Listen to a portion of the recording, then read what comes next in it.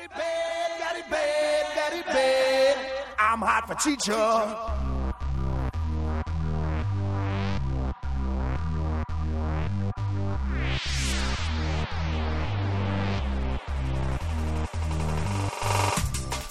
We thought we were done. We thought we were finished. We thought we would never talk about a movie minute by minute again. But we were wrong. Join us as we get to know the cast next door. Hello and welcome to a bonus episode of The Cast Next Door. I'm your host, Josh, and normally I am a host on the regular episodes, but since Darren is taking over the hosting duties for the middle episodes, he asked me if I would be happy enough to handle the bonus episodes, and I said I would. So I am here today with Jonathan, who was most recently heard on episode 47, discussing minute 46. Hello, Jonathan. How are you? Hello. I'm doing good. Great. Good to hear it. So your minute that you recently talked about with Darren was pretty violently profane. Mm-hmm. So like that was the one sort of moment when I was watching this movie originally that sort of came out of nowhere, because even though, and I think you guys touched on this during your minute together, that even though it is an R-rated movie, aside from the sex that we see earlier in the film, there's really not anything too explicit throughout. No. And then when Noah shows up and is like yelling at her that she's a whore, and it kind of comes out of nowhere, and it's really sort of upset me almost in a way. Yeah, and to its credit, it kind of works a little bit, catching you off guard like that. Yeah, I would say you're right. I think that that's a moment where if you weren't 100% sure that something was not quite right about Noah, that was a moment that sort of let you know, yeah, this is probably not a good thing, because I think moments before your minute that you were just on starts, he's in his room, I think, looking through, I think he's trying to read the Iliad, maybe, and he's having a hard time and having all these flashbacks to his time with J-Lo's character, and he's upset because her ex-husband is staying over the night, and so that sort of leads to this giant blow up the next morning. But, I guess you're right. To the film's credit, it does sort of help you understand that, oh, this guy is not a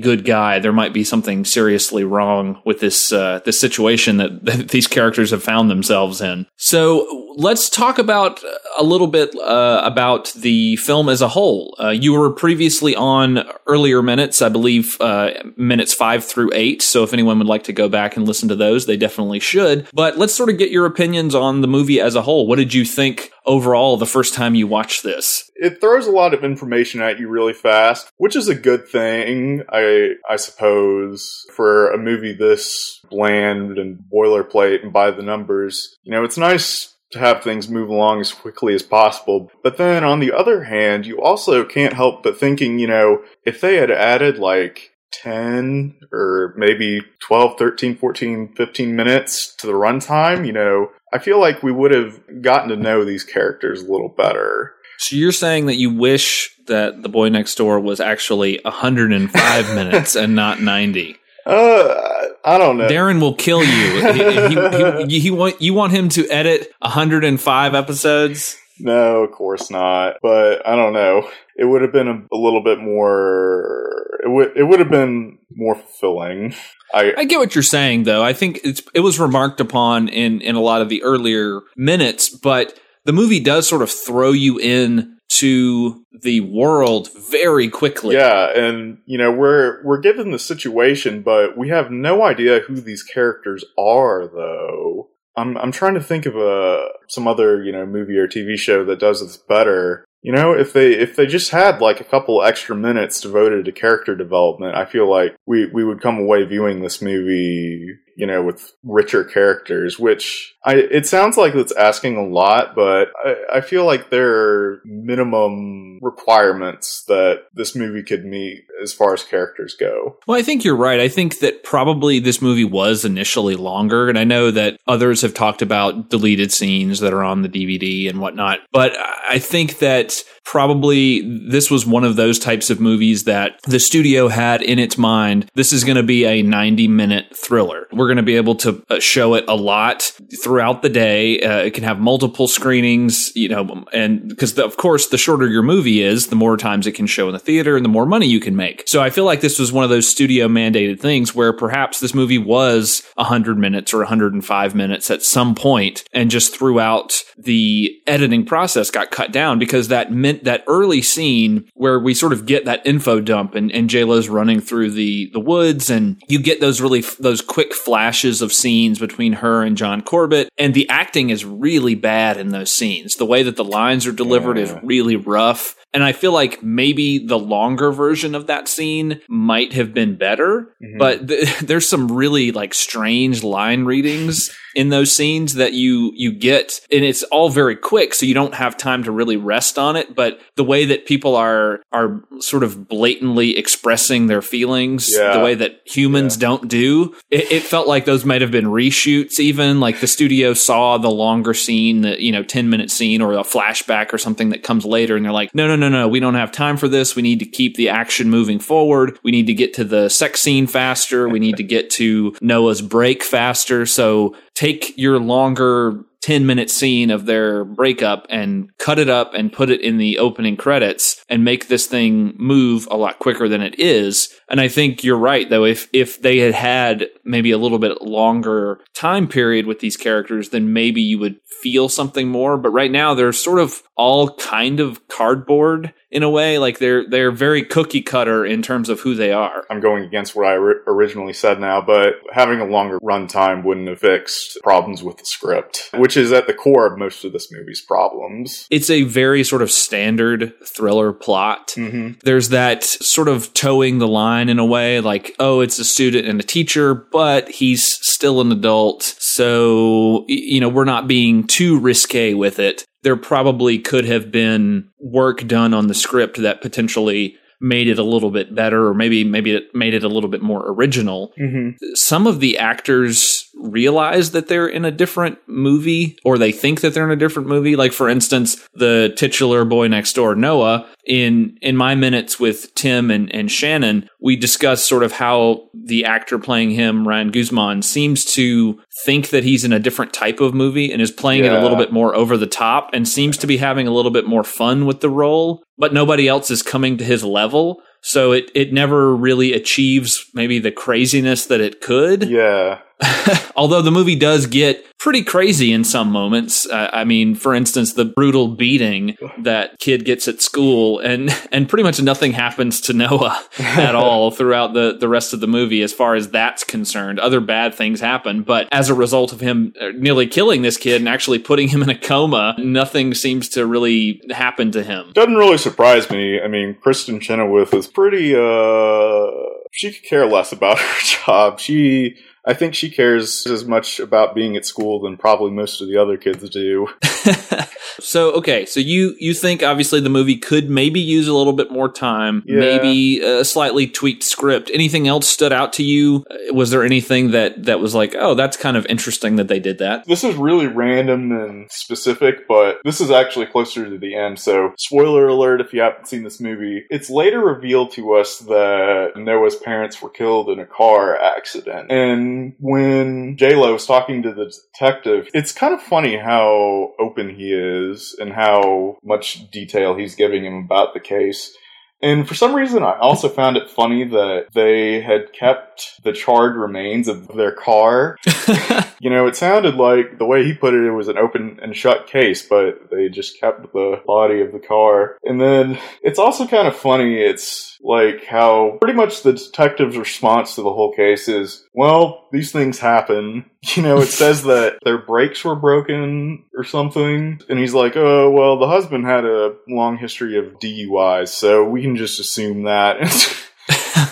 Like, yeah, no. that scene definitely stood out to me because that was the one moment I'm pretty sure that was the one moment in the film where J-Lo's character Claire had the opportunity to essentially tell someone everything that had happened up to that point, and she chose not to do it. And she very easily could have said, hey, this couple who died, their son is now living next door to me. Some crazy things have been happening. I had sex with him. Maybe I shouldn't have done that. And now he's being really crazy, and I think I might be in danger. My son might be in danger. Yeah. Can you come check that out? Like, that would have taken maybe 5 minutes to explain the situation. Yeah. And it would have wrapped up the movie, of course. So obviously they didn't want to do that, but it just seemed weird that she didn't take that opportunity when it presented itself. And that was, to me, speaks to sort of a larger problem with the writing and how her character is sort of treated throughout the movie. Yeah. Early on, she goes on that really awful blind date when the guy is incredibly lewd, and she stands up for herself and says, no, I'm not going to sit here and put up with this because you're being a jerk. And so she leaves, and you're like, all right, cool. This lady is in charge of herself. She knows what she wants. She's not going to put up with some douchebag guy. Yeah. And she's going to take charge of her life. And then as the movie goes on, they sort of wear that down, so that's no longer a part of who she is. Yeah. She sort of loses her strength as the movie goes on to make her this stereotypical scared woman until the end, when obviously she fights back, but that's how those movies go. So you sort of expect her to fight back at some point. You get to this point where she could make an effort and stop Noah earlier, and she just chooses not to. And it was like weird because it's like, what are they trying to say about her character? Is it that she might still have feelings for Noah, or she doesn't want to believe that he did this, even though he's already presented some really crazy actions and behavior up to this point, but yet she still hasn't done anything about it. So I don't know. It just seemed very weird the way the movie treats her as it goes along. Yeah, I mean, I think one reason that she doesn't do much of anything at first is because the ball is definitely in Noah's court. Her career is on the line.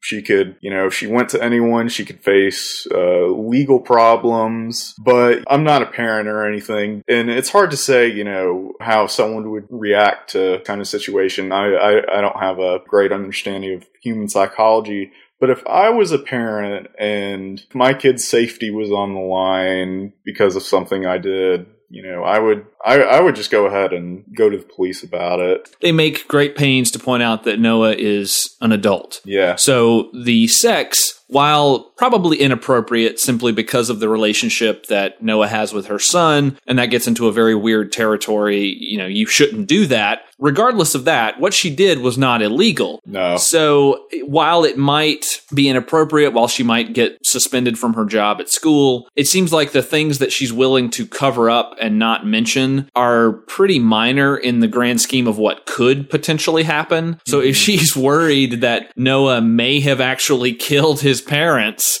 because of whatever weird moral code he has, if she's worried that that may be the case and still says nothing, it just seems very strange to me, and it seems like a very terribly underwritten character. Yeah. All right, so I know Darren has sort of touched on this briefly in some of his bonus episodes, so I'll touch on it here as well. What do you think could happen with a potential sequel to The Boy Next Door? Well, what would most likely happen is that it'd be like the Children of the Corn franchise, where, it's just a different movie, different plot with none of the original characters.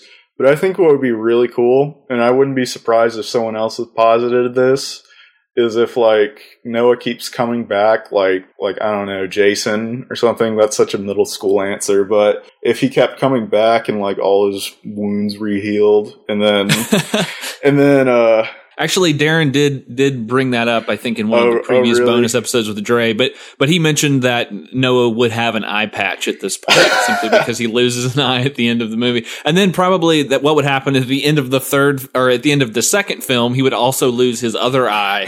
So he would come back in the third movie with stereotypical blind guy glasses on, but still could somehow track Claire. Yeah, every movie he would seduce a different woman. I don't know what the story possibilities would be for this if they got all supernatural or something like that. No, I think that could work. I mean, it sort of takes on a I Know What You Did Last Summer feel, because the first two are very much grounded in reality. Well, with the exception of a guy being shot a bunch of times and thrown in the water and still being able to come after you again the next year. But then the third movie, which I think went straight to DVD or something, there was a supernatural element. It didn't follow the storyline of the first two films, but there was a ghost involved, but it was still the hook-handed fisherman. So yeah, bring Noah back in the second one with an eye patch. He's out for blood. He's almost an unstoppable killing machine. And then in the third film, maybe he gets killed at the end of part 2. And in the third film, he's a ghost and he's haunting some other person for some reason.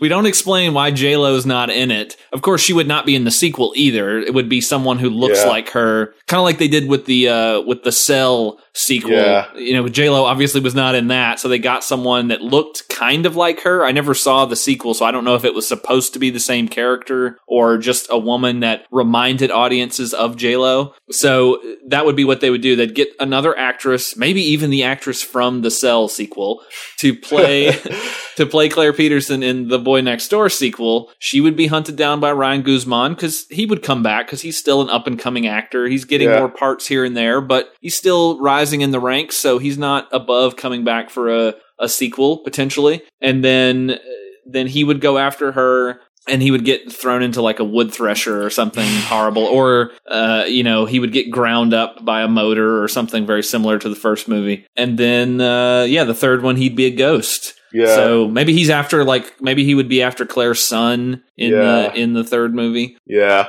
I kind of miss the world of direct-to-video sequels that seem to crop up a lot in sort of the late 90s, early 2000s. And I do think that this movie could be one that would work for that. Even and Darren also has brought up in other episodes the idea of doing it sort of like the Wild Things films, which have Wild Things 2, 3, and 4, I think, even. But they don't have I don't think they have any of the same actors. I don't think they have any kind of connection to one another, other than they basically recycle the story over and over again, just tell it in slightly different ways. So, maybe there's a possibility for a Boy Next Door franchise, which is essentially just another group of films following this similar sort of scenario. Yeah, I'd watch that. Well, if it's on Netflix, of course. Well, I think it's almost assured that it would not be in the theater. Yeah. I don't think. I mean, this movie was successful, and I think it was a hit.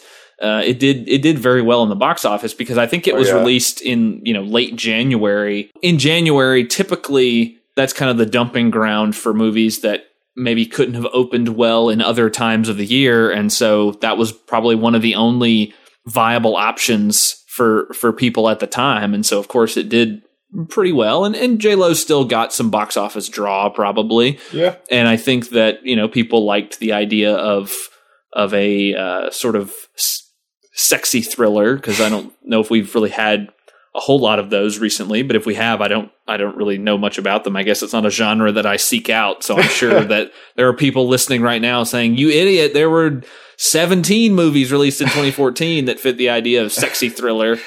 So I also thought too, when I watched The Boy Next Door the first time, I remember saying to myself, "Oh, this kind of in a way reminds me of The Guest a little bit." Oh yeah.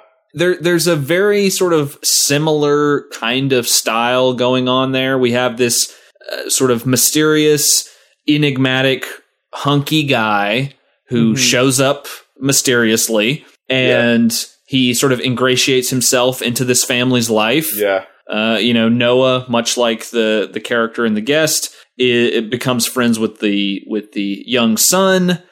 He has obviously Claire and the main female lead in The Guest kind of have the same similar sort of role, although there's no sex in The Guest's case, but just the interactions and the way they work. And it made me think, like, wow, what if Noah is some sort of brainwashed government assassin, and this movie takes a strange turn about 3/4 of the way through. And unfortunately, that didn't happen. But they can pursue that in one of the potential sequels. Yeah. So, has this been your first podcast that you've been on? I was on one episode of a talking cast. Oh, okay. So just talk about that. Like, what's it been like being a podcaster? I always find those stories interesting. What people's first times were like, and what they thought, and how a talking cast is compared to being on a cast next door.